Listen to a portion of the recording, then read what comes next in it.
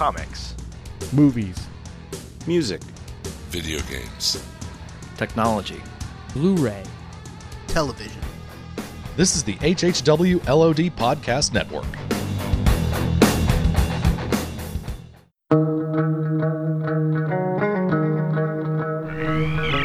The moon with the rebel base will be in range in 30 minutes. Every time Catherine revved up the microwave, I'd piss my pants and forget who I was for a half hour or so. It's 30 minutes away. I'll be there in 10. Is this a 5-minute argument or a full half hour? You have 30 minutes to move your car. You have 30 minutes to move your cube.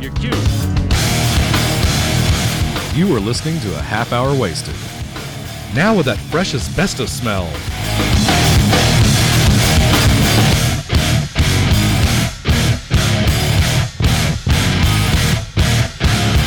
And now, Neho, Brad, Frank, and Video. Hello, everybody, and welcome to episode 514 of Half Hour Wasted. This is Brad. This is your friend Frank. Yeah, well, I'm just getting my mic on. I was enjoying some delicious almonds there. And that was Bill. Hey, Brad, it sure was exciting when the Tampa Bay Buccaneers won the Super Bowl. I know, I couldn't believe that time that Ron Gronkowski made that awesome catch. Right. That pass Bill, happened. Bill, what was your favorite commercial? Oh, I would say it was definitely the John Cena Mountain Dew commercial. I mean, that was really, honestly, I don't think the Super Bowl was prepared to see that. Right? I mean, you with me? You're with me, right? Did you guys catch the cutaway of the cardboard cutouts of random people in the audience? Oh my yeah, God. when they cut away to cardboard cutouts of random people. That was pretty. That was awesome. Yeah. Very that unexpected. Was awesome. Super cool. Man. How about that halftime show? That halftime show was pretty incredible, especially when all those dudes on the football field had bandages on their faces that doubled as face masks. What a performance. That was that dancing that they were doing. Oh, yeah. Well, that was stunning. Oh, my gosh. The choreography was just amazing. Yeah, pretty incredible. And I think the TV network that aired it, CBS, did a great job. Yeah, top notch production on that show. Yeah, I think we're going to be talking about this Tom Brady win for a long, long time, boys. Yeah. But you know what? I was excited for everyone there because the weather was pleasant enough, and everyone seemed to react to that. Agreed, I guess.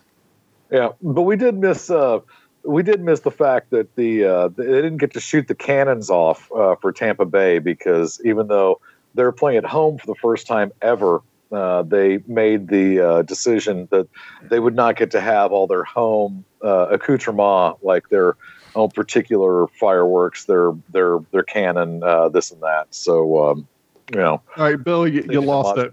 Yeah. Before we jump in to the matter at hand, I would like to introduce a new segment on the show. It's called Google Headlines from Brad's phone. Oh my God. And this is how the segment's going to work. I open up the Google app on my phone and I simply read a headline from the phone. End of segment. No discussion, no what ifs, no positing. It's just it. I just read a headline and then we move on. Well, I'm not sure I agree with the whole no analysis bit, but yeah, okay, well, all right. I know. That's why I'm setting the rules ahead of time. This doesn't really fit my my motive. This is my segment. Operandus. This is my segment. Yeah. Okay. Google headlines. We need to build up. Wait, we need the theme song. Well, you need to do this like the 1940s newsreel guy. Okay, ready? Dateline Wall Street. Very good. This is how we'll do it. Do the D part. Okay, I got it. Ready? Go. 3, 2, 1. Dee. This just in, Harvard astronomer argues that alien vessel paid us a visit. There you go. Okay. Now, Mandalorian. All right, enough said. Let me start the music. Let's talk about the alien. Oh my gosh. Chapter 13, The Jedi, written by Dave Filoni and directed by Dave Filoni, who should have been nobody else other than this guy for this particular episode. The Mandalorian and the child arrive at the city of Caladan on the planet Corvus to find the population living in fear of the city's magistrate, Morgan Elsbeth, and her guards, including a hired mercenary named Lang. Elsbeth offers to give the Mandalorian a spear of Beskar steel in exchange for killing Ahsoka. The Mandalorian finds Ahsoka outside the town and presents the child to her. Using the Force, Ahsoka determines that the child's name is Grogu, and that he had been training as a Jedi before the rise of the Empire. She agrees to continue his training if the Mandalorian helps defeat Elsbeth. They overpower the guards, free the citizens, and the Mandalorian kills Lang. Ahsoka confronts Elsbeth and demands to know the whereabouts of her master, Grand Admiral Thrawn. Goosebumps, man. Afterwards, Ahsoka refuses to train Grogu due to his close attachment to the Mandalorian. Instead, she directs them to an ancient temple on the planet Tython, where Grogu can use the Force to find other Jedi and decide his own fate. She also gives the spear to the Mandalorian. Holy crap, this episode! Great episode. The opening sequence where Ahsoka is like playing cat and mouse in the woods. They're banging the gong, and she's playing cat and mouse with these guards, and she disappears and appears only to disappear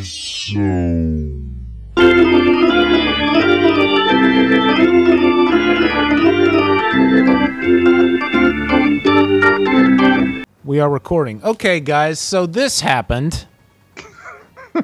We just spent 20 minutes talking about the episode, and I looked over at the recording and happened to notice on the Zoom recorder that it said card full. So I conducted an investigation, and it turns out the recording stopped immediately after I read the summary. Well, you know that because this strange thing is happening right after the summary. So my point is, we've been talking for 20 minutes about the episode. It was gold, wasn't it, fellas? Well, I will say there was about 10 minutes of talk about Rebels. Yeah. Where Bill should watch. Yeah, so that's true. This is true. Maybe we didn't lose a whole bunch. Right. I'll summarize this. We can summarize that in like 30 seconds. All right, do it, Brad. Go. Well, hang on. So I had just finished reading this summary. And then, of course, we get the great opening sequence of Ahsoka appearing and disappearing in the fog with the turning on and off of the lightsabers, and she's cutting guys down, and we see the magistrate's right-hand man up at the top. You guys know who the right-hand man is. We talked about it 20 minutes ago. Yeah. That's right. Christmas. Michael Biehn, the great Michael Biehn. We can't spoil the surprise for Frank again, but we can re-mention that Michael Biehn has now hit a trifecta of sorts. Michael Biehn has had a significant speaking role in the Terminator franchise and the Alien franchise, as well as now the Star Wars franchise. That's I gotta say, if you're looking to extend your life at Comic-Cons and stuff, I don't think he is ever going to have to buy his own beer again. I'll just say that. Kyle Reese from the Terminator. His portrayal is so good too, just the way he plays that character. So bravo to that. Oh yes, it's so sneering and so henchman and so mercenary, and it is even the first time you see him up on top of the battlement or whatever we want to call that, as Mando is approaching the city.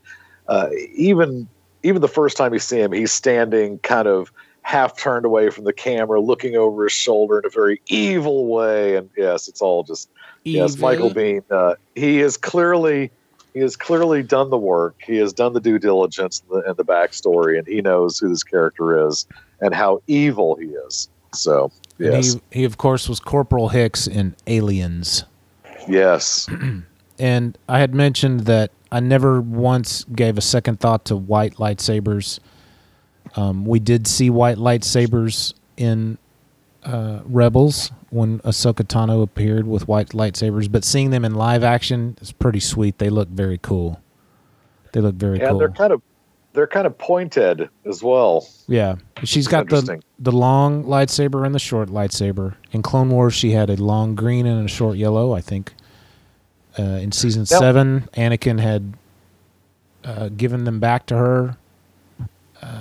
Then he had changed them to both blue, and then in Rebels, they appeared as white. And that backstory happens in the book called Ahsoka, which takes place about 3 months after Order 66. So read that if you want the backstory as to why they are white.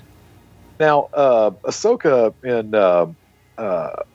Rebels, Rebels Clone Wars, I thought one of the coolest things about her character was the fact that she did have 2 different lightsabers in different lengths. She had kind of long, swingy, and a little stabby.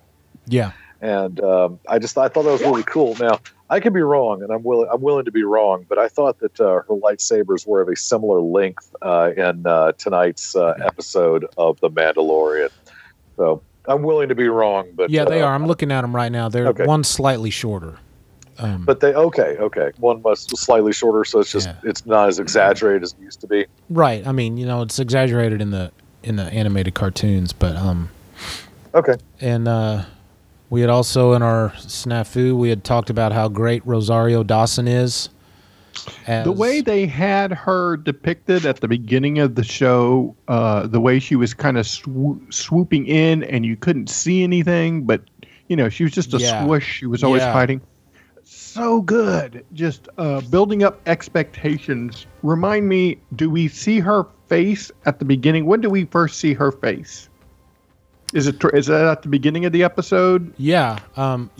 Because she comes up and knocks down everybody, and she looks up and she literally walks right up below where the magistrate and Michael Biehn are standing, and we see her face, and she talks and she says, "You've got 1 day to get your stuff together, and then I'm going to come back." Yeah, so we see her right off the bat. They didn't waste any time.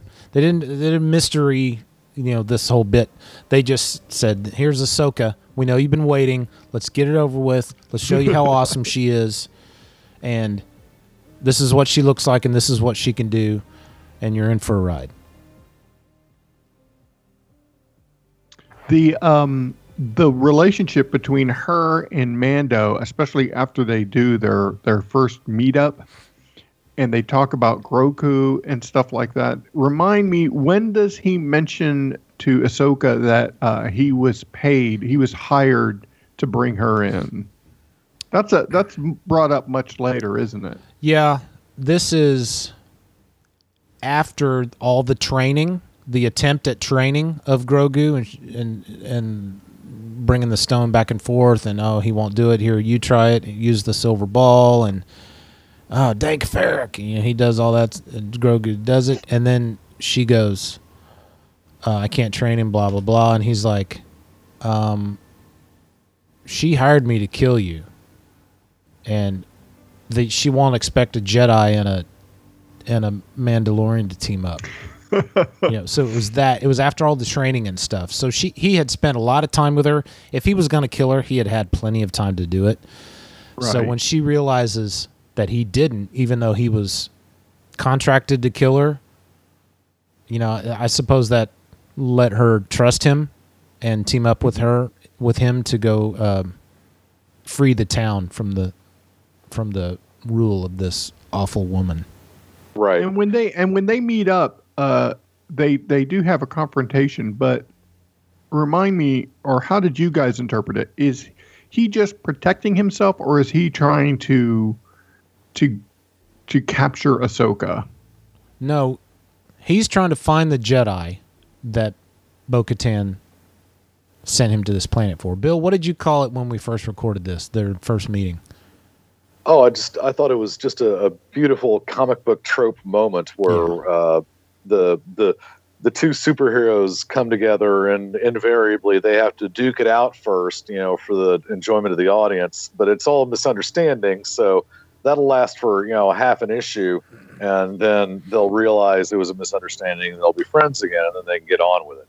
Yeah, but you use that moment to kind of just fan service the heck out of the audience and give them that sweet little moment of these two characters fighting each other. That's the Captain America, Iron Man, Thor moment.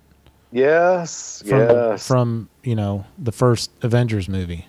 Yep, fantastic analogy there. And then he's like, "Hang on, dude, I just want to talk. Bo-Katan, your buddy, sent me." And then she's like, "Oh, it must be about that little guy behind you sitting on the rock." Right, but not until she attacks with double lightsabers. He repels them with his Beskar forearms. Then he blasts her with a flamethrower and does the Batman thing with the retractable, wire, and he ends up binding her with it. She jumps over a tree, pulls him up. He has to detach, and and finally he's like, hey, yeah. I was sitting here by Bo-Katan, and she's like, oh, well, that's different. Yeah. And then they have some pork and beans together. This is when we find out. Then it cuts to the nighttime where the child and Ahsoka are talking and bonding. Well, they're not talking. They're looking at each other. Right. And then she picks him up and brings him over to Mando, and this is when he finds out that the child's name is Grogu. Oh, what did you guys think of that name? I think my first reaction literally was Grogu. But then I thought, well, what did you expect, Brad? What did you expect? Did you expect? What are you showing me? Okay. What are you showing me? Bill, can you see that? It just went away. Okay. You must have screenshotted something and sent it to us. Right. What is this? So real quick. Oh, nice. I just full screened it. Very good. You've been doing some photoshopping while we were talking, it looks like. No, I need to see it again. So for our audience, really quick, while Brad so I have my Wikipedia page open to that episode. As I scrolled up and down, my Skype window was right on top of Ahsoka, and Brad happened to be lined up right to it. And so his head and shoulders are right where Ahsoka's head and shoulders are, and from shoulders down is Ahsoka's body. I'm going to tweet that photo out on the Half Hour Wasted Twitter.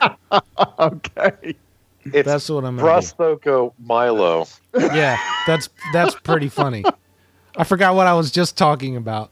I'm sorry, Brad. No, it's funny. You were asking funny. what we thought about the name Grogu. Oh, and then I asked myself, well, what did I expect? My first reaction was, are you kidding me? And then I was like, but what did you expect? I suppose it's fine. It's 2 syllables. Yoda was 2 syllables. Yeah. What did I want? Did I expect a Y name like Yaddle? Yuck. It's a terrible name. Tom? Yoda's a good name. How Dave. about Fuel? Dave here. Fuel. Yeah. But Agamemnon doesn't really roll off the tongue. That'll be the name on next hamster, by the way. Or George Lucas. Yeah. Jorge Lucas. It's funny, though, when Mando says his name out loud, says Grogu out loud, Grogu turns, huh?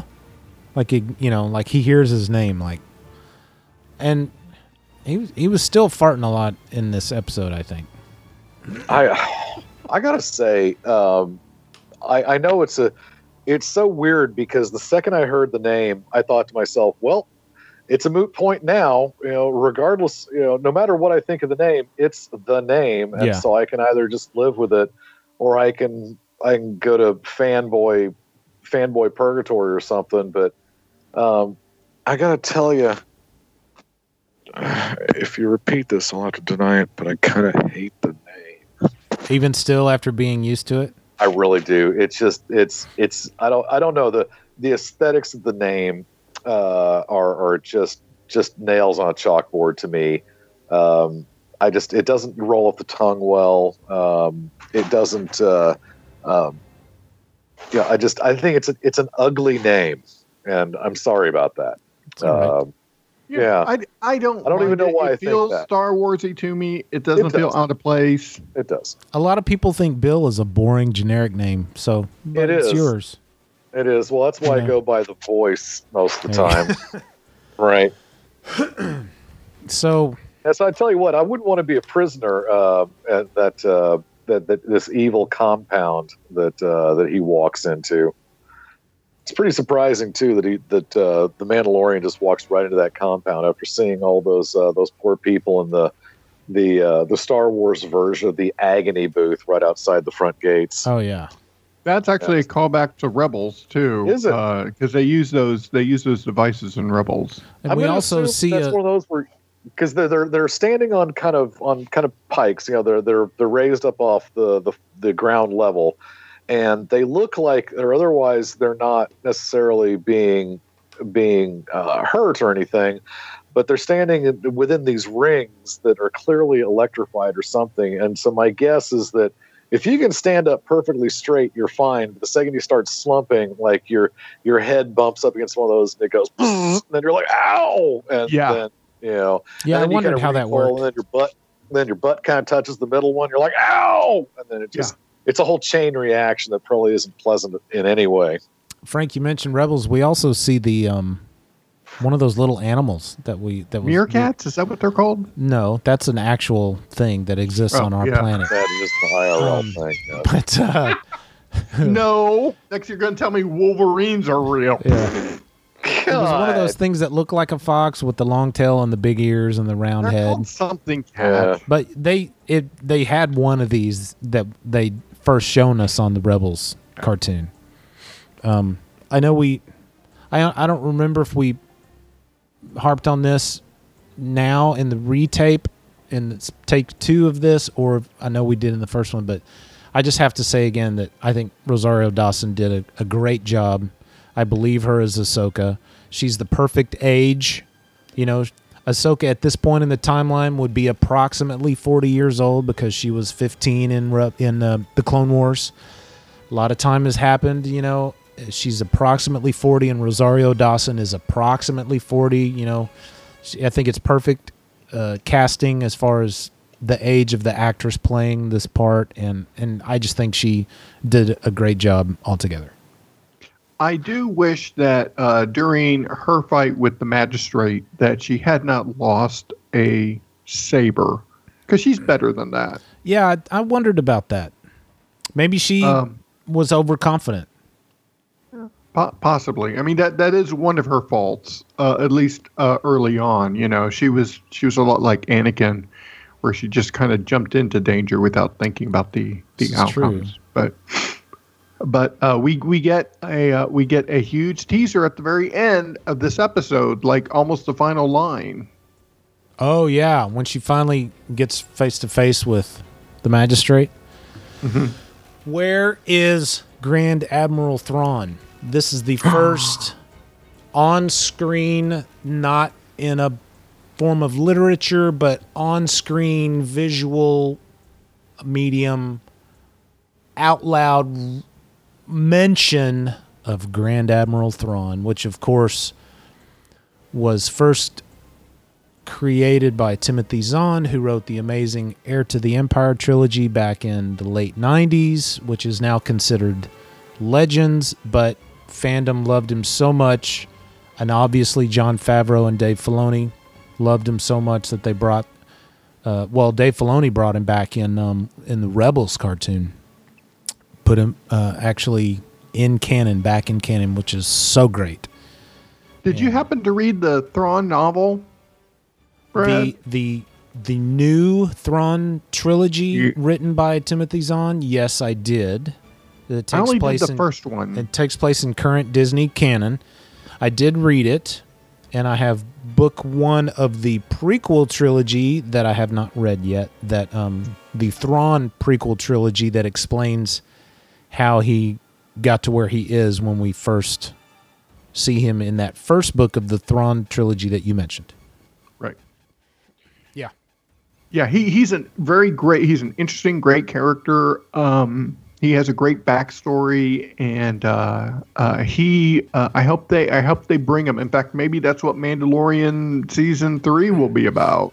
Well, I think it will be. I mean, this is okay. So at the end of Rebels, Ahsoka Tano and another character left pursuing Grand Admiral Thrawn because he had another character from Rebels in his custody. And so they were searching him out.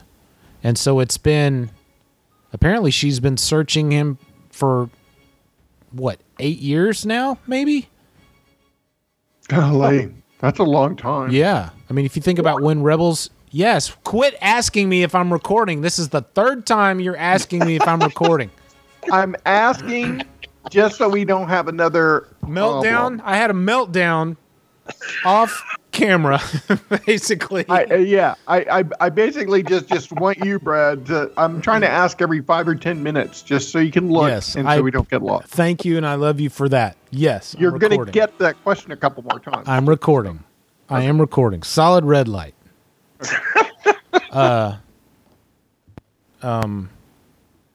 Shoot, what were we talking about? Thrawn, yeah. And she was looking for him for 8 years. Approximately. If you think about when Rebels took place at the end of Rebels, and then now Mandalorian is 5 years after Jedi. So yeah, she's been looking for Thrawn for a long time. So anyway, what is there not to love about this episode? Really nothing. We see an incredibly cute, quiet, important moment with Ahsoka and Grogu that we have kind of been waiting for. It was almost a payoff to the relative pain that we've gone through over the last season now, trying to get to this point where he's finally, the Mandalorian has finally kind of achieved his purpose. He has found a safe place for Grogu. He's found one of Grogu's people, fellow Jedi, obviously, for the first time. And I just think it's a really clever moment. Again, done so darn well. Specifically when? Where Ahsoka Tano decides to, kind of mind meld with him and try to figure out, what's going on. Yeah. Where she literally says, Grogu and I can feel each other's thoughts. The Mandalorian says, Grogu? And that's where you reference, Baby Yoda turns around and looks at him, and then his eyes kind of half close, and he looks very wise for a moment or two. And you think, oh, wow, so this is a creature that's actually, older than a lot of old humans. And then the Mandalorian again goes, Grogu, and Baby Yoda goes, again. Yeah. And then that moment is that moment is kind of popped, and it goes back to being a something different. But it's amazing the way that the physical acting, starting with the Mandalorian, who doesn't talk and rarely removes his helmet, to go from the physical acting required to emote in a costume where you can't see a face, down to, I don't know how the Lucasfilm wizards of CG make Baby Yoda Grogu look like he's really truly there. They've finally. Well, yeah, some of them is a puppet, and some of it's CG, and some of it's just a sack, hanging on to the Mandalorian's hip, and so they're doing all of it. In fact, there's a part. Speaking of CG, when Ahsoka Tano first shows up at the end of the teaser, and she's talking to the magistrate, and there's evil Michael Biehn doing the arms crossed, sideways look. She is lit so well or something that it almost looks like she is CG'd into that scene. And it's amazing that we've been waiting for this for 20 something years now. And I think we're right on the edge of CG that is almost indistinguishable from real life. And that is not going to be a good thing for humans living on this planet, but it's a great thing for the Mandalorian. Well, we're there with those deepfake videos. Yeah. Well, but, CGI has never been able to truly capture, even in Rogue One, sorry to bring that up, but, I never bought the fact that, Moff Tarkin and Leia were actual, physical creatures on set. Right. It didn't take away from the movie for me, but I never once thought, oh, wow, there's an actual person there. It just so happens to look like Grand Moff Tarkin. No, it's like, well, that's clearly CG. And they're clearly interacting with this CG entity and whatever. Well,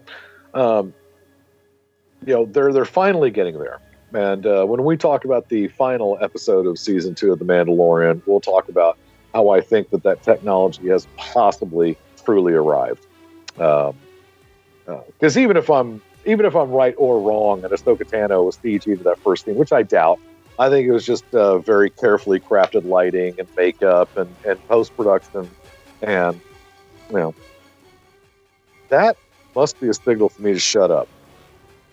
What must be? I don't know. Was that music? It feels music. like it just feels like some kind of soundtrack to hell has just opened up behind the sofa. It's okay. I was like, is that a signal to me? This is actually music from either this episode or next episode. I'm trying to. Okay. No, this is from the next episode.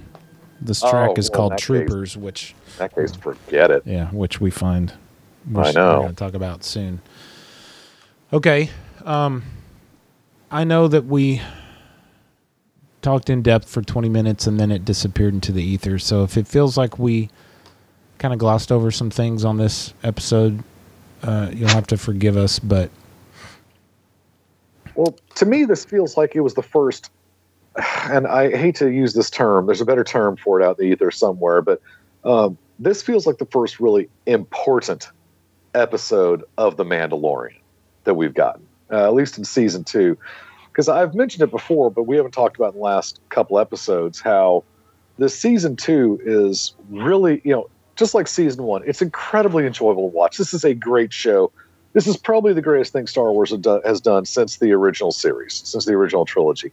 But with that said, a lot of episodes in The Mandalorian so far, and certainly in season 2 up to this point, have really felt like it's kind of the video gamification of TV where, this season may be one long story, but it feels like, it's like, okay, introduce the action, introduce the, what's going to need to happen in season 2 in the first episode, and then go on side quest, and then go on different side quest, and then get different side quest, and then go on different side quest, and then maybe get back to the main story. But up to this point, a lot of these episodes of the ice spiders and the pirates and meeting the other Mandalorians and stuff. This has all been the rebel base and the dude who farts out his neck who is finally funny in my opinion. All this stuff.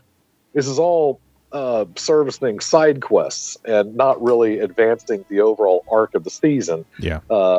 And so we finally gotten back to that point where were they padding out season 2? Because this classic side quest thing has been, you've got to go get a piece of the MacGuffin and then get the next piece of the MacGuffin. And then, now the MacGuffin's assembled and now we can kind of get back to the story. So you can almost say that these episodes between, say, episode 1, and you could even include episode 1 of season 2, basically this is the first really important thing that you must not miss in The Mandalorian season 2. It's interesting that it's coming, halfway into the season or more, and it doesn't make the writing less enjoyable, but it is what it is. My analysis is that this is really the first time they started trying to drive the story towards the conclusion of the arc. And I don't know. In this episode, we, as opposed to the one where we see Boba Fett for the first time, this is the first time we see like a main character. I would call Ahsoka a main character to the Star Wars universe. And that's kind of what cements it to me between the movies and the TV and the animated series. Bringing her in kind of validates it to a point. The next episode where we do have Boba Fett actually speaking and participating, that cements it even more. Why don't we just jump right into that episode? Do it. Okay. Chapter 14, The Tragedy. Directed by Robert Rodriguez and written by Jon Favreau. My understanding is that Robert Rodriguez was basically a last-minute replacement director for this particular episode. And I never did really seek out the details as to why, but I saw that referenced to more than one. From a directorial standpoint, I've always been a little hot and cold on Robert Rodriguez. He has a great energy and spirit, and he does love movies, but at times to me it just feels like he can be a little sloppy. But in this one, I mean, it's just a home run. Yeah. The Mandalorian takes Grogu to the ancient temple on Tython and places him on the Seeing Stone at its center. Grogu meditates and is surrounded by a protective energy field. Boba Fett soon arrives with the mercenary Fennec Shand, who the Mandalorian had previously left for dead on Tatooine. Fett explains that the armor worn by Cobb Vanth belongs to him, as his father Jango was a Mandalorian foundling. The Mandalorian agrees to return the armor in exchange for the safety of Grogu, just as Moff Gideon arrives and deploys stormtroopers. Fett, Fennec, and the Mandalorian repel the stormtroopers' attack, during which time Grogu finishes meditating and the energy field around him disappears. Gideon destroys the Razor Crest from orbit before deploying his droid Dark Troopers, who succeed in capturing Grogu. To honor their deal, Fett and Fennec promise to help the Mandalorian get Grogu back. They travel in Fett's ship Slave One to Navarro and ask for Cara Dune's help in breaking criminal Miggs Mayfeld out of New Republic prison. This episode is probably what a lot of fans have been waiting for ever since Return of the Jedi. Yeah, definitely. I mean, when we could talk about it in order, but when let's go in order. They're on the planet. Okay. So they're approaching the planet. They land. It happens pretty much right away. He lands on the planet. They have to fly up to the top of the mountain. It's pretty funny because you can hear Grogu kind of going, yay, or whatever in that one shot.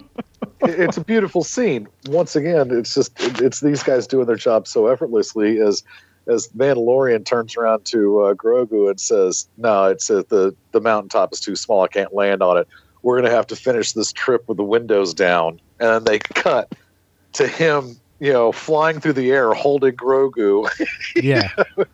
In a scene straight out of, it's the Superman Lois scene from, the first movie. It's just awesome. Yeah.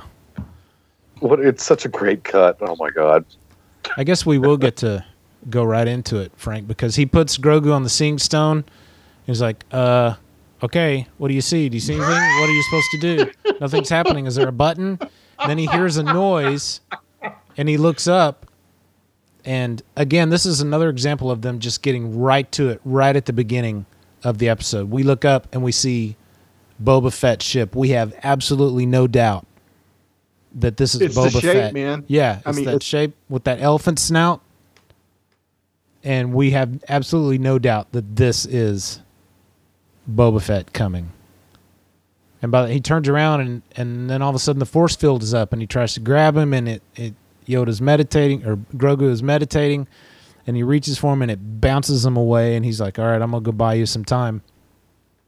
Yeah, and what the heck is that force field, man? That's the force doing its job. Is that something that that was a part of that location, or is it something that Grogu did himself? Or I bet it's a function of the Seeing Stone, because the idea was, obviously, with the Seeing Stone was to communicate with other Jedi throughout the galaxy, right? And you have to concentrate. And it is out in the open. Yeah, you have to concentrate so much that they hardwired this force field into the rock. It's like they know, or it's the Force taking care of its own. You know, I'm gonna protect you because you're gonna be on the radio with Jedi across the galaxy, and just in case somebody wants to shoot you while you're asleep, I'm gonna put up this force field. I did somewhat relate with the Mandalorian when he was trying to get it to start. That's exactly what I would do. I would start walking around like, how come it's not working immediately? Like, I would have been like, where's a button? Come on, guys. I related to that scene somewhat because I was just like, come on, work. Din Djarin basically has no patience, I think. He wants things to happen like now. Like, he needs to chill out just a little bit. And then remind me, when the Mandalorian can't get through the force field, in my mind, I seem to remember him going, okay, well, in that case, I'm just going to go do this. You stay here. Well, right. Almost like it was part of the plan for him. Once the Mandalorian realizes he can't get past that force field. At that point, he had already seen Boba Fett's ship land. Yeah. Then that's when he went back to try to grab Grogu, and he basically knows he can't get through, and he goes, all right, you got to hurry up. I'm going to go buy you some time. And he starts heading back down the hill to confront whoever just landed. Right. And then, how long can we spend in this episode griping that it was just what a slave to the plot it was that he didn't have his freaking backpack on the whole episode. And you know what? Because he goes, when we finally see it's Boba Fett, and it's so great to see Temuera Morrison. We'd already seen him once in this episode at the very beginning of season, of the very end of episode 1 of the second season. But right, we see him, we hear the voice, we can see the scars on his face, like he had trouble with the Sarlacc being digested and all that stuff. All that. And then he goes, I've got my sharpshooter up on the ridge pointed at your little green friend. My little green friend. He goes, you take off your backpack, then we can talk. So he takes it off. Yeah, so that was a plot device, obviously, to keep him away from the mountain long enough for the Dark Troopers to be able to grab Grogu. Right? Oh yeah, definitely. I mean, it just takes away one of his tools because I think everyone, you know, had he not, the fandom would have just been like, dude, why didn't you just jet over there? But yeah, so they're just attempting to quell something that the fandom can't complain about. Boba Fett and Grogu and Din Djarin, they talk a little bit. Fennec Shand comes down, and we see her tummy has been replaced with robot parts. I like that. What a weird type of... it seems like a majority of her torso is hydraulics. Yeah, that's strange. And who knew that Boba Fett was such a mechanical engineer? Yeah. Yeah, they haven't over-explained that bit yet. No. So I guess keep George Lucas away from it. Yeah. Right. It could be midichlorians, but I don't think it is. They're talking, and then all of a sudden here comes a transport with stormtroopers.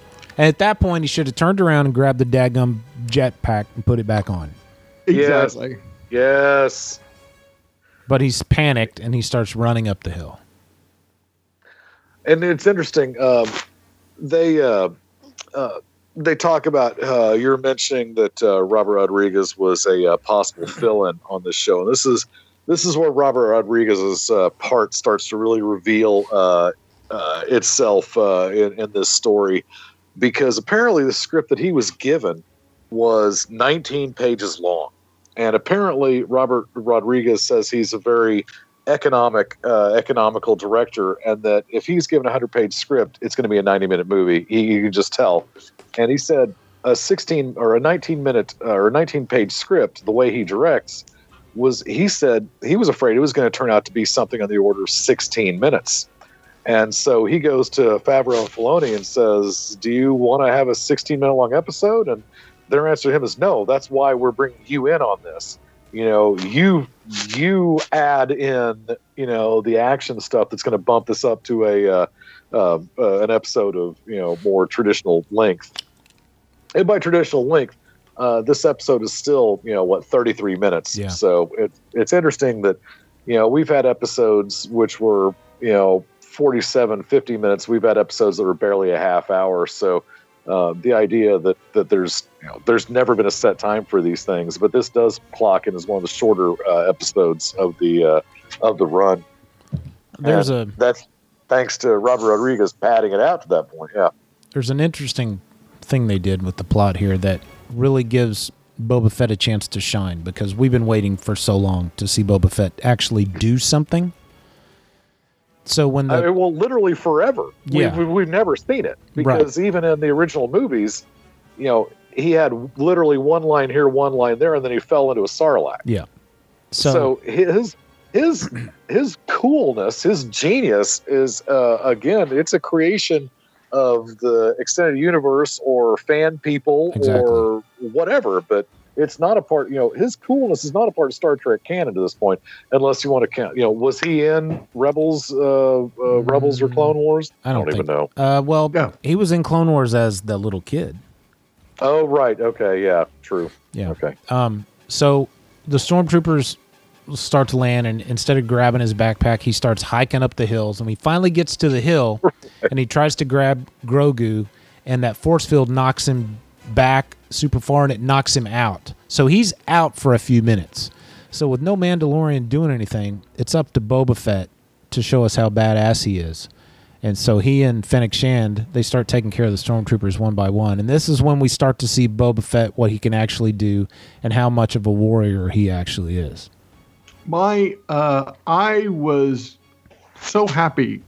Some of those fight scenes had so much energy that you could almost just feel it. There's a scene where he knocks a stormtrooper in the helmet with his baton, and it is so forceful that you just know he is a force to be reckoned with. Yeah. Oh yeah.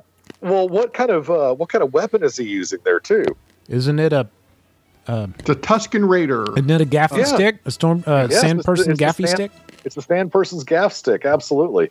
And yeah, like you said, Frank, the way he uses it, where he rakes it across a stormtrooper's helmet, and the helmet explodes into constituent parts. That happens on more than one occasion, where he just demolishes some armor. Yeah, and it's pretty amazing. It does, it brings up the age-old question of what is stormtrooper armor really good for? Yeah, exactly. Is it good for anything more than just disrupting your peripheral vision? Because I can't really tell what else it might be good for. I can't see anything inside this helmet. But the first shot of seeing Slave One come in and hearing that noise. Oh yeah, I was sitting there watching the episode with Buddy Mike, and here comes the ship, and I go, dude, that looks like Slave One, and Mike is like, nah, and and then we both kind of went gaga goo goo when it turns out that was him, and you could tell it was because of the way it sounded. Yeah. It had that episode 2 sound to it. You know what I mean? Well, so good. And they've even gone back in the Empire Strikes Back and added that sound in. Okay. Yeah.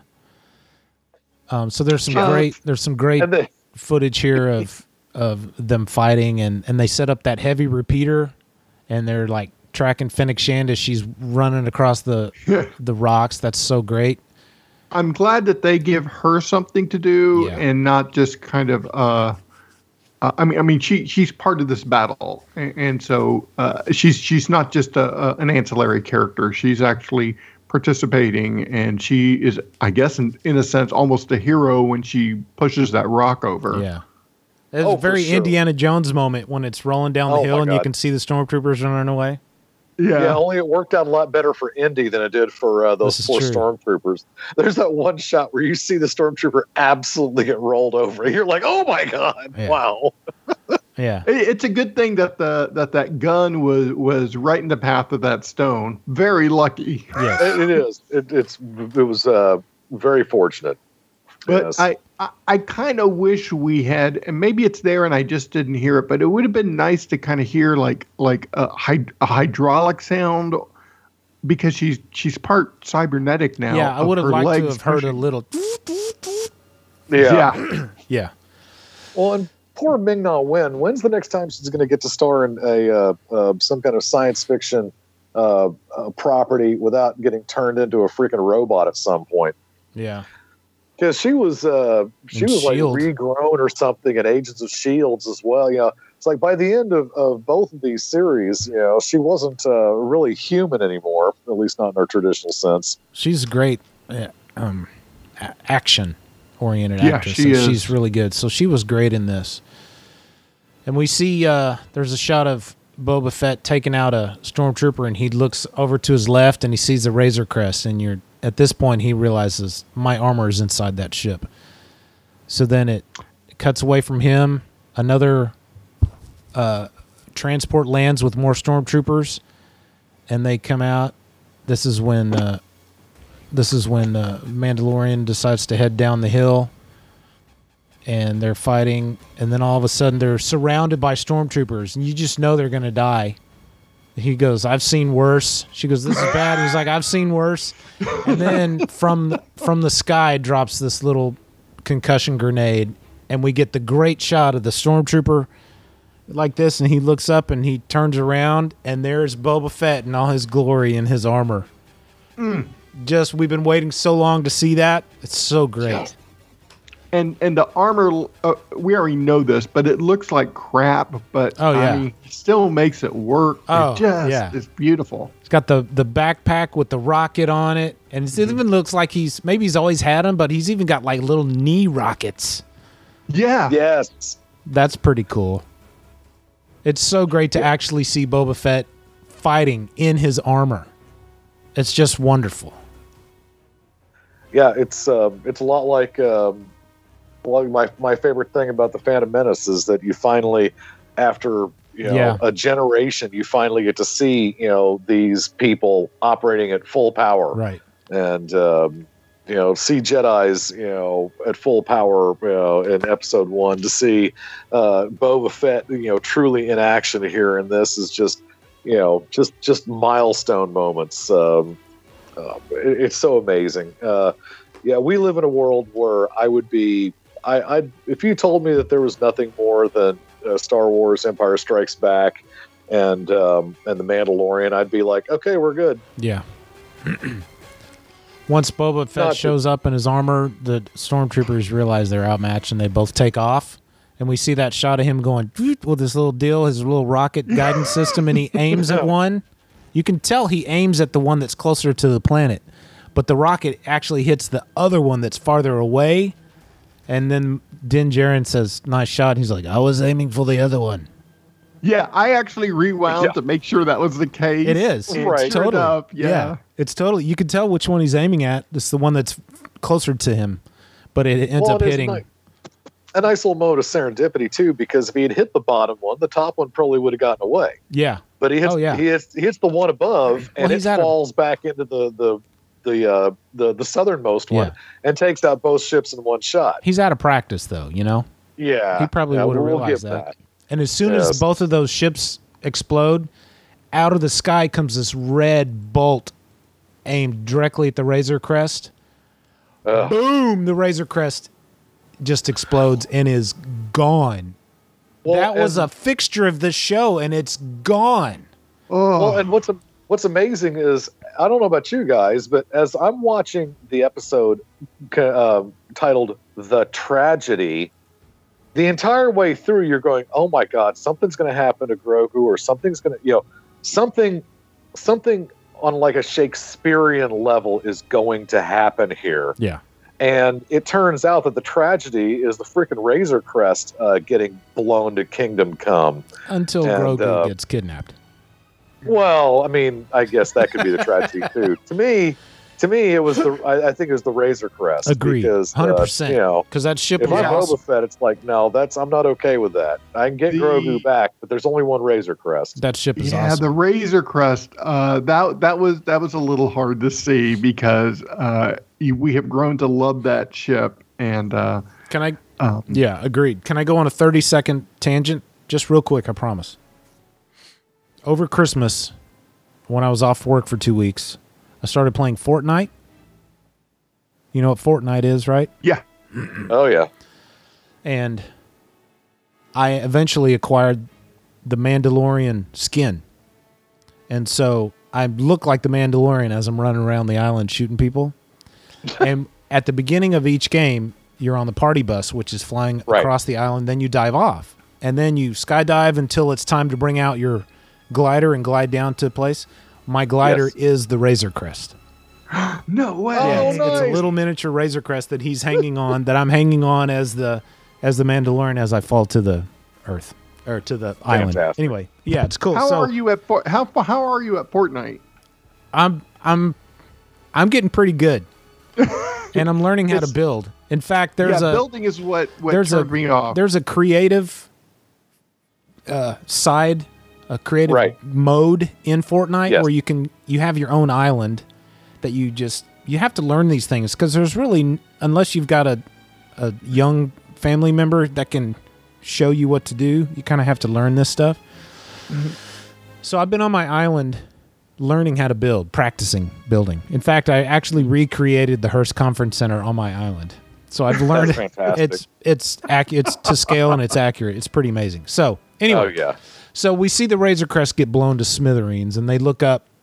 Boba Fett looks up with his, or maybe it's the Mandalorian, I forget which one, looks up and sees it is the Mandalorian, because as soon as the Razor Crest gets blown up, Fennec Shand looks at Boba Fett and she goes, "You better get to your ship. Like, your ship's probably next if you don't get to it real soon." But, and so they see the Empire. Boba Fett goes up and takes off and sees, then the Dark Troopers show up, and they're so excited because the Dark Troopers here, and they go kidnap Grogu. Before I guess that's a tragedy too. Yeah. This episode should have been titled "The Two Tragedies." Yeah, right. And then Boba Fett's like, "Okay, I won't shoot him out of the sky because we want to keep the kid alive." And he goes, "I'm just going to follow him." And that's when he sees the ship, and he says, "They're back. The Empire, they're back." And then he comes back down to the ground, and Din Djarin is sorting through the wreckage, and the only thing he finds is the spear of Beskar that he got in the previous episode. Oh, and the ball, and the ball, and the little ball that the handle of his his shifter that that Grogu likes so much. Yep. That that part I had to. I'm glad that the Beskar bar still survived. Yeah. I did a roll my eyes a little bit. It's like, oh, that's convenient. That little knob didn't go flying off. It just landed right there. But that's fine. And then this is when Boba Fett shows proof that he is the son of Jango Fett, who was a foundling, and therefore he has the right to this armor. And so he and Din Djarin they're even Stevens. Yeah. And he says, "No, we're not. We promised you we would keep the child safe. So we're in your debt until the child is safe." Which surprised me and made me happy because, I really thought that was going to be the end of Boba Fett. I thought he was going to go off and... we've always thought of Boba Fett as a bad guy. Yeah. But really, he's just loyal to his word. He serves himself, and he's loyal to his word and the contracts that he takes out. You know what I mean? Yeah.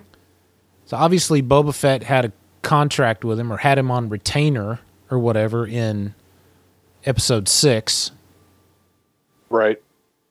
And then now he's made a deal with the Mandalorian. And he's like, nope, we're going to play this out. I'm going to live up to my word. So that's cool. Yeah, he is a good dude. You want him on your side.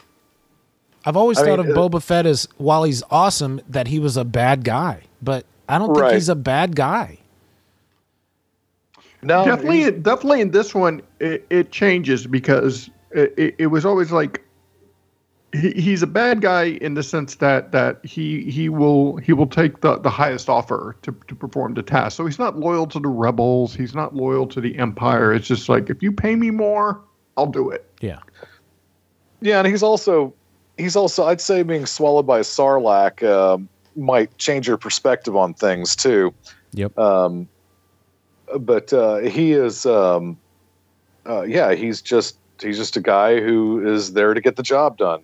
And like any good mercenary, he's not so much worried about the ethical implications of blank. He's there to do that job. So I mean, the Mandalorian, he's chaotic neutral. The Mandalorian is a bounty hunter, a member of the Bounty Hunters Guild, but he's a good guy. So, well, he's a good guy in that he sees a child in danger and wants to protect it. I mean, of course, we wouldn't have a story, but had he not had a softer side for Grogu, we would have had a story. And I think it's fair to say that Grogu has actually made him a better person. Yeah. Yeah. Oh, there's no doubt. Yeah. So then Mandalorian realizes he needs more help. He goes back to Navarro to see Cara Dune and says, hey, I need you to break somebody out of prison. Turns out it's the old guy that he put in prison, Bill Burr's character from season 1. So we get to see Megs Mayfield again. And I loved Bill Burr's character from season 1, so we'll end up getting to see him next episode. Jeez. And then we see sorry, I'm sitting here watching the dark stormtroopers sweep down to the planet. That's pretty unnerving. And we see Cara Dune, trying to, be the good person. And it's like, hey, I don't like the guy, but I can't break the rules for you. These stripes mean something. And he's like, dude, they've got the kid. And she's like, sign me up. Right. Yeah, it's pretty cool to find your family, along the way. Part of the journey, I'm guessing. And then, of course, the end of this episode is a wonderful scene where we go up to Moff Gideon's ship and he's walking down the hall. As he approaches a room, you can hear noises coming from inside the room, some scuffling and banging. He opens the window and Grogu is having his way with these two stormtroopers. He's just throwing them around, using the Force, throwing them up against the wall, against each other. So great. And Moff Gideon looks amused. He walks in, he's got a little grin on his face like, all right. Oh, Moff Gideon loves it. Yeah. He loves seeing Grogu explore the so-called dark side of the Force, I guess. He wants to see Grogu using the Force to hurt people. If his aim is to turn young Grogu into a Sith or something, that's a decent start. I did like how Grogu got tuckered out. He had done all that, and then he gets so little tired. It's a lot of effort, and he's kind of little, and it just kind of makes him tired. He goes, it makes you so sleepy. It does. It does. The poor kid was sleepy. And you can hear him. He's breathing heavy. He's like, yeah. You're a mean man, Mr. His little baby Grogu breaths. Yes. Yeah. Jeez. And the stormtrooper stuns him. And it's cool. The little stun ray looks just like the stun ray that they used in episode 4 when they stunned Leia at the very beginning. It's just those concentric circles. Yeah. Yeah. And what's up with the little tiny cuffs? I looked at those cuffs. His hand could slip right out. How often? I mean, I know there's various sizes. Are they self-adjusting cuffs? Universe. They've got to be size adjusting cuffs, right? And they have to be. They have to neutralize the force in some way. Yeah. They probably have that DNA from that lizard that the blue guy, Thrawn. Remember in the first series, Thrawn had that lizard on his shoulder that neutralized the force. Salamiri created a force bubble. These are like the meta dampening cuffs from The Flash. Yeah. Right. Or any other science fiction property ever. Yes. Yeah. Yes. Exactly. These are the power dampening cuffs. Oh, okay. The power dampening cuffs. Got it. Yeah. I mean, Superman is the strongest superhero in the world, but you put these meta dampening cuffs on him. I think they used them a lot in Justice Unlimited. Just a way to write yourself out, to protect yourself. There's always something. Yeah. Complete aside, Justice League Unlimited, Justice League, and a couple other properties have migrated their way over to HBO Max. So it looks like a lot of that content that was on DC Universe that we were afraid was going to go bye-bye is just being remastered and ported over to HBO Max as they clean them up and get them ready for prime time. Oh, Brad, Babylon 5 has been remastered and is on HBO Max. Yeah. Indeed. Yeah, I recently finished last year, early last year, I finished my rewatch of seasons 1 through 4, and I had started season 5 and then got distracted by something else. So maybe I'll finish season 5 on HBO Max and watch the remaster. That'll be awesome. Interesting. Yeah, the remasters are extremely clean, and they are literally remastered. I mean, they go back and they scan the negatives into 4K. Yes. Yeah. And they even do a little bit of help in post, because there are scenes that were originally shot kind of dark. They kind of pop a little bit now. Nice. But they have left them in 4:3, which is interesting, because even though they were shot on films, they were shot 16:9. They were originally presented in 4:3. And that's so I don't know if it's the graphics, the special effects were all done 4:3. Exactly. I don't know if that's the next generation excuse of, well, we did the graphics and video on 4:3, and it doesn't matter when we shut the show in, the graphics have to match, and I'm fine with them keeping it 4:3. I mean, that's how it was originally made, so that's fine. Yeah, nobody needs to see a C-stand or jeans guy off in the edge of the frame just because it's 16:9. The only problem with when Amazon Prime had it and they showed it, they stretched it, or they cropped it to be 16:9. So what that meant is that there were some things that you would see on a 4:3 ratio that you didn't get to see in the Amazon Prime version. Right. Disney Plus did the same thing with the Simpsons, the early seasons, and a lot of jokes, visual gags got cut. Didn't they end out. up changing that? Yeah, in fact, that's how, when I had it, that's how I ended up. You have to dig in the menus, but there's a way to watch it in 4:3, and that's just how it was. It doesn't bother me. Yeah. All right, well, that wraps up the tragedy, and the tragedy is that this episode of Half Hour Wasted is coming to a close.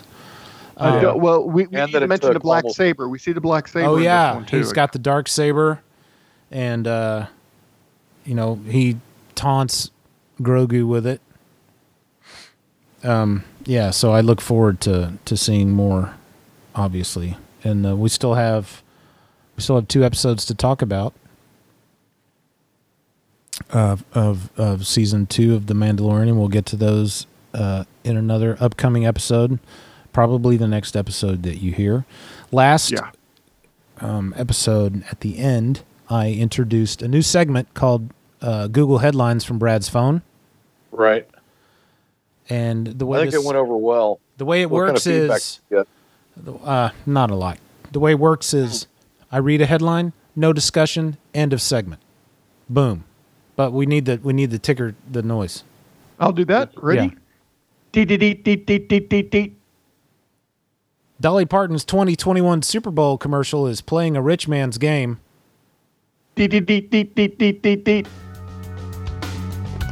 You've been listening to a half hour wasted. That wasn't even a proud headline. member That was of just the a tease. HHWLOD Podcast Network. Send your questions and comments to halfhourwasted@gmail.com and follow us on Twitter @halfhourwasted. Leave us or any of the HHWLOD shows a voicemail at 469-298-9739. Or a super easy way to remember that is GoWax Type 9. Until next week, I'm Frank. I'm Brad. I'm still confused. And we'll see you next time on the Half Hour Wasted Podcast.